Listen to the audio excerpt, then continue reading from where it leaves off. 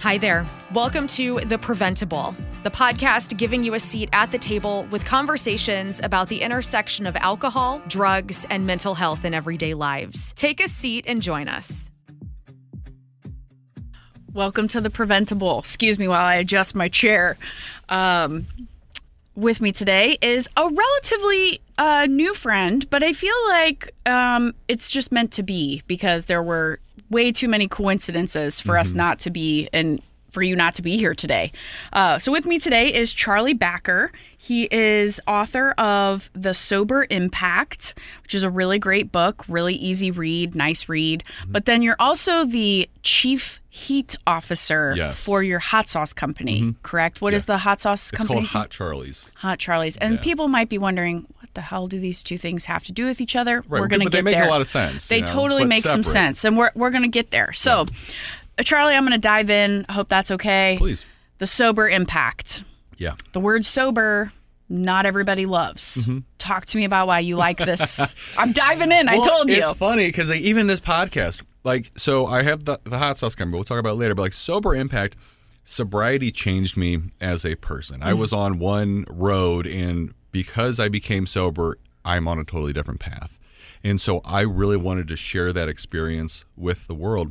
And it was interesting, even in writing that book, there are two versions of it. The first version I wrote within a couple weeks, and it was almost viewing me as a third person, like, oh, that was Charlie the drunk. That was a different person. And I it was almost like a character that you were. Right. Yeah. And it's like, but sobriety doesn't work like that. Like, you're still the same person just because you stopped drinking. Yeah. And so I wove in my story to it, and I tried to be as raw and as authentic as possible, because I think sometimes, like, even in sobriety, we don't want to be vulnerable because it is scary at times. Yeah. And I realized that the only way I could actually have an impact on other people is by really just putting everything out there, letting them know that other people have experienced things differently than they have, and they've been able to recover from that. And just sort of giving them that story of hope that I found through sobriety. And so sobriety is how you identify. You identify as sober, so that's how we're going to talk about it as we go forward, right? Because I know some people don't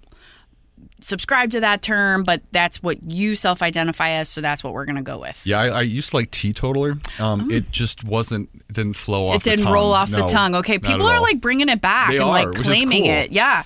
Well, and you also, in the book, you also talk about the fact that alcoholism is not a word that, like, alcoholic is not a word that you love, right? You prefer like alcohol abuse. Yeah. So, and I think there is a difference, because I think alcoholism is typically those that have the chemical dependency on alcohol, and alcohol use disorder is really what I've read is those like myself. When I flip the switch, it's not going to stop. I'm going to keep drinking. I'm going to abuse alcohol. And I believe that definitely can lead into alcoholism. It is prone to it. But yeah, like, I never woke up craving alcohol. Yeah. But once I had that taste of vodka, like, I was going to keep drinking until I fell asleep. You were going to keep doing it. So you describe in the book, and that's my dog-eared copy, you describe in the book basically the journey that sort of led you to become sober for real. Like, there were a few stops and starts, as there often are, right? And the things that sort of led you to that point where you decided, like, I got to make a change. And one of the things that didn't totally get you there, which I thought was interesting, was knowing somebody in jail. Oh, wait, knowing the person in jail? Yeah, dude, OMG, where you, like, get arrested and there's a person that you know, and, like... And it was also bad, because I didn't talk about it in the book, but when I was in the hospital, so I'll leave a lot of the main points to anybody to buy my book. Yeah, we want them to buy the book. You can find it on Amazon. And if you can't afford it, just message me and I'll mail it to you. But even in the hospital, so I got in a horrific car accident. I should have died. Went to the hospital, ran into a paramedic friend of mine, but he was too busy to talk to me, so he just left. And I was flailing and screaming in the hospital. God. But yeah, to go into the jail and to hear somebody's voice and me to sit down, and I'm like, I know you. I was like, your nephew's my best friend. And he's like, oh, Charlie, what happened? Is it just mortifying? Or, like, did you just think, like, oh, it's a sign? Or were you like, well, small world? Yeah, I think it was just small world. But, like, looking back, like, that was a sign. But even, like, as I talk about it in the book, like, I could have the car accident, I could get arrested, I could go to jail, I could have all these experiences. And then yet, like when I got home later that day and after I woke up and rested for a bit, like I still looked for alcohol. I wanted wine, and it's like that's broken. And that's when I started realizing, okay, like that doesn't make sense. I try to be, like, I mean, my undergrad is in philosophy. I try to be extremely rational and logical with my thought, and I just couldn't make sense of it. Well, it's like when we talk to middle schoolers and we try to talk about what addiction or substance use disorder is, the real kind of most simple definition is continuing to use despite negative consequences, right? So you get a DUI and most people would go, holy cow, like I really need to, like, you know, stop drinking for a little bit. Or your partner gets upset with you, you have this huge blowout fight and, you know, kicks you out of the house or whatever, and you're like, okay, I should probably pump the brakes. Yeah. When that's not your response, that's usually the sign of something going on. Now, of course, that's overly simplistic. Yeah, but it's not. Like, and I talk to people all the time with sobriety, and they can have like 3, 4, 5 DWIs. They can be losing their family, and it doesn't click. And I'm like, are you at a point in your life where you can acknowledge that alcohol is bad? And they can be like, oh yeah, I do. Like, are you ready to get sober? And it's like, no, not yet. Like and that's so hard. Like, Totally. I've really made it a point the past several months to create like a social presence on like TikTok and Instagram and YouTube, just to be a shining light into the world of sobriety and trying to help people to realize that there is freedom on the other side of that storm. And it's just so hard. Like, I can talk to people, I can talk to families, like, why won't my dad stop drinking? Why wouldn't my husband stop drinking? Like, I don't get it. Why don't they stop? And I think like that's the pain that people experience. Like, I mean, alcohol, yeah, it hurts the person that's abusing. It hurts them, but it hurts their whole world, like their kids, their family. And you can't logically explain that to anybody. You can't break through. And I know you can send people, and people go to jail. They're not going to be around alcohol, but like, it doesn't change the person. Like, the person has to agree that they want to make that step. Right. Well, I think that one of the parts of your book that I thought was most impactful, and this is a really great transition, is when you talk about the lies that alcohol told you about yourself, right? That it defined and empowered you. It made you a more sociable person, more likable, more outgoing, whatever. And I have experiences with people that I love who they can't stop using because they think it's what defines them. And they're known as the fun guy, or they're known as the guy that is always doing like crazy tricks, and what happens if they take that away? Or they're the guy that's always like pew pew pew, life of the party, and if you take that away, then who are they? And that's certainly hard when that's your experience as a teenager. But if you're 35, 40 years old and that's your identity, or at least you think it is, wow, that makes it really hard. And that's so painful. But I think a lot of people, like myself included, is people romanticize alcohol, and they want it to seem like it's this liquid courage that makes them strong. Right. And the reality is it's many times the complete opposite. And so like, I'll talk to people and they can say, well, I'll be fine if I keep drinking this way. I'm like, okay, well, let's view the future. In the next 5 years, if you keep drinking, you want to view it as it's this perfect world. Alcohol is amazing. It's going to make you a better person, and nothing is going to go wrong in your future. I was like, but what if the bad things that have started to happen in your life, what if they get worse? Yeah, what if they accelerate? What if the next one, you don't get arrested for a DWI, but you drive your car into a tree and end up paralyzed, and your family doesn't have the finances to take care of you? They lose their house. They become homeless. Stop romanticizing alcohol. It's not your best friend. Your best friend wouldn't make you wake up the next morning feeling regret and humiliation for what you did. You want to wake up refreshed and happy.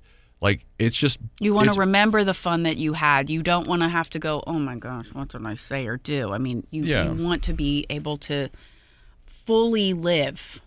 I think that's... To thrive, not survive. Right, to be present. And it's so difficult. It's so hard to explain that to people. Yeah.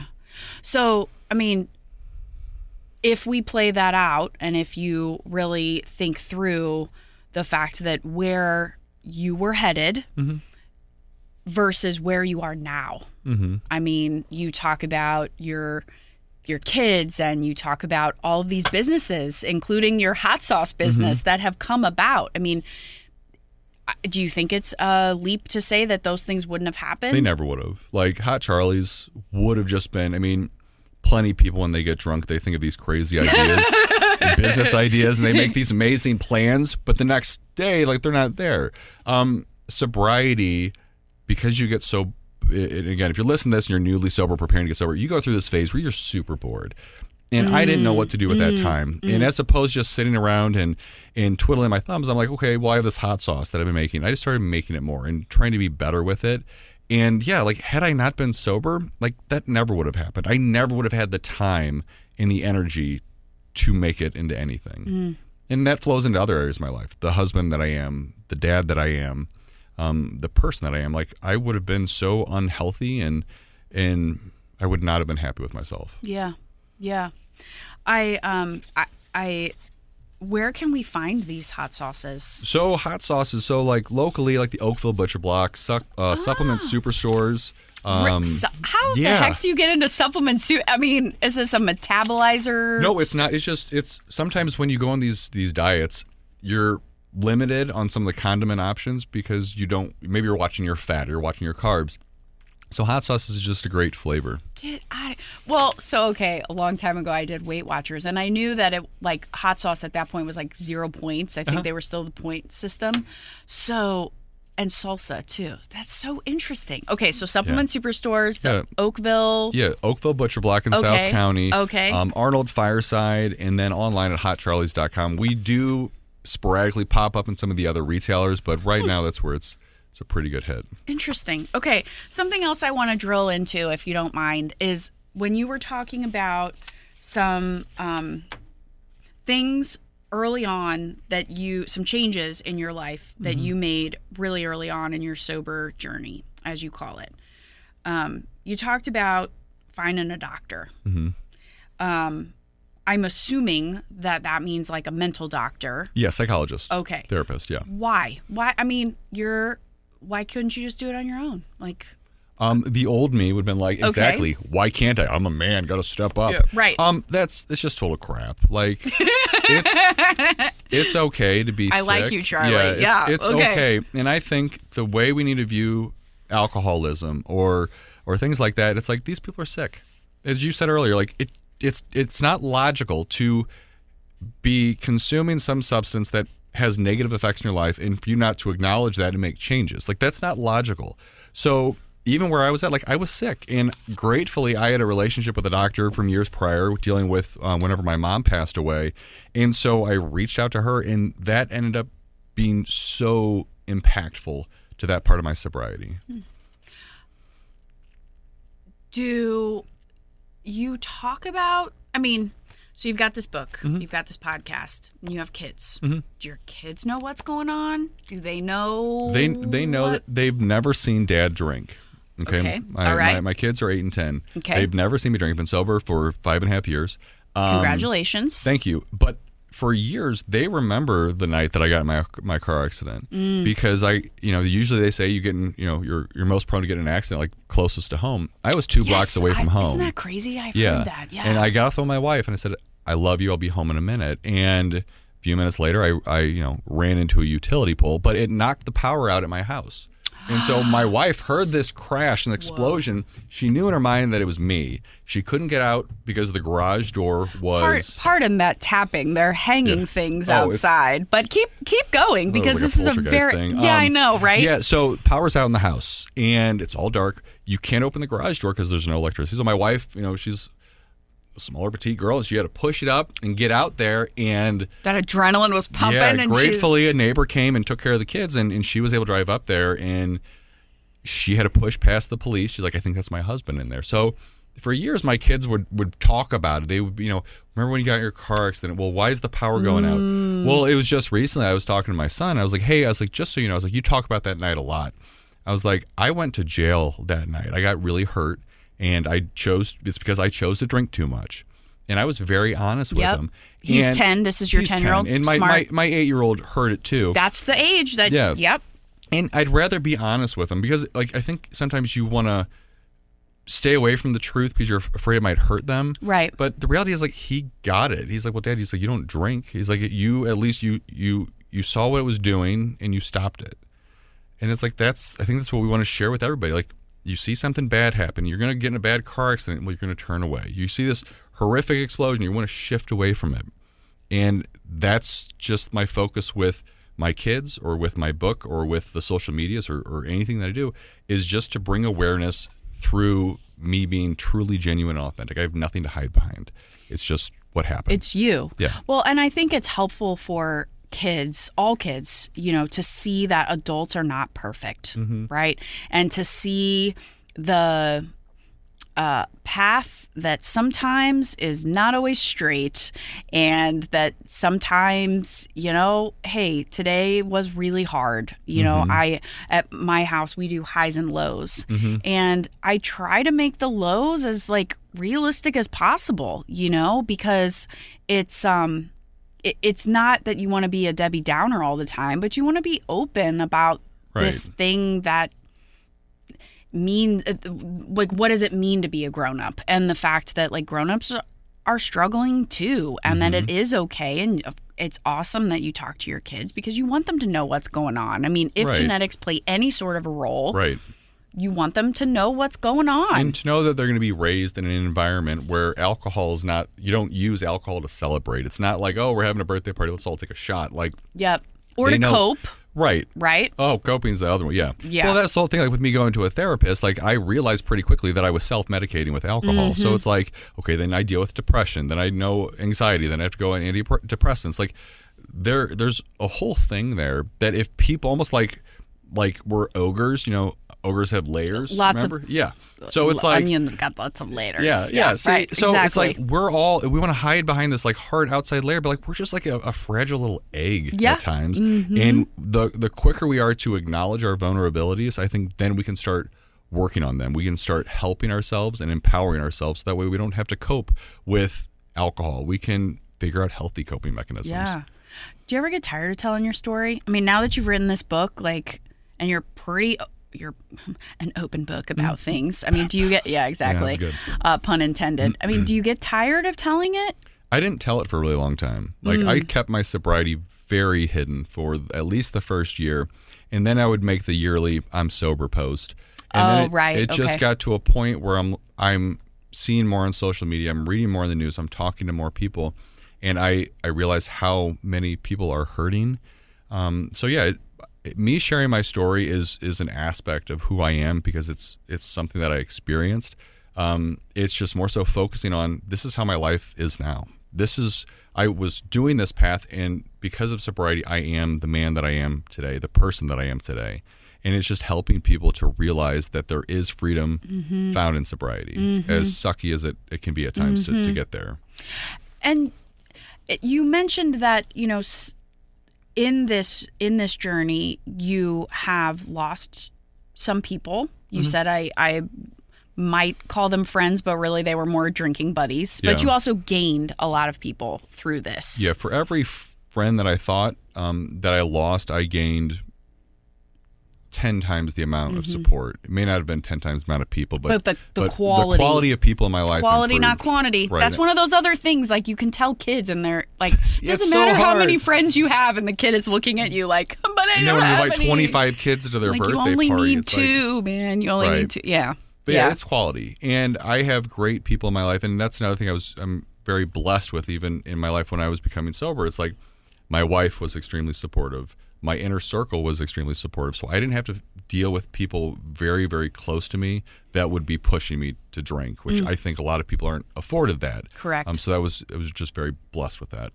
All right, last question. Yeah. How cool is it to have a book?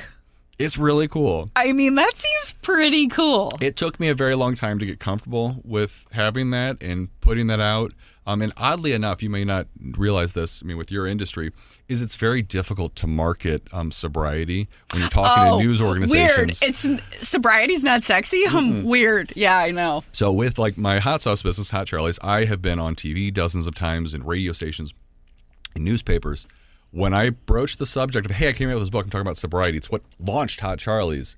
it's like radio silence. But that was another pun, but that was good. That was good. I liked it. Yeah, so it's awesome being able to put that out there, and it's really cool with it. I mean, I'm used to having Hot Charlie's as a business, but it's great having the sober impact in my social medias, that it's not about, okay, I need to sell X amount to do anything. Like, I put this out there, and the great thing is with like Amazon publishing, like, the books are out there, they're at an affordable price. Yeah. And I don't have to be concerned about, okay, if I don't sell 100 books, then this is a waste, because like my story is out there, and the hope is that the person that needs to hear it can find it and can make the changes in their life to, change their life forever. I'm thinking of an idea. Yeah. I think that we should do like a collaboration between Hot Charlie's and Sans Bar. Okay. Which is our alcohol-free pop-up. And we should have like a drink that features a hot sauce. I think that'd be good. Like a Bloody Mary without vodka. Yes. Yeah, that'd be good. Okay. All right. We're going to work on this. This is very exciting. You've heard it here, folks. First. You have heard it here first. Charlie, thank you so much for being here. Thank you. I really appreciate that. And one more time, if people want to find your book or Hot Charlie's, where do they go? The Sober Impact, you can find it at Amazon or Hot Charlie's, Instagram, YouTube, or Instagram, Facebook. HotCharlies.com. Cool. Excellent. If you like what you're hearing, if you want more with Charlie or you want more with Preventable, please consider rating, reviewing, and subscribing. Thank you so much. Thank you. Thanks for joining us at The Preventable, brought to you ad-free by Prevent Ed. Prevent Ed works to reduce or prevent the harms of alcohol and other drug use through education, intervention, and advocacy. Please visit their website at prevented.org. Like what you heard? Rate, review, and subscribe to stay up to date with what we are serving on The Preventable.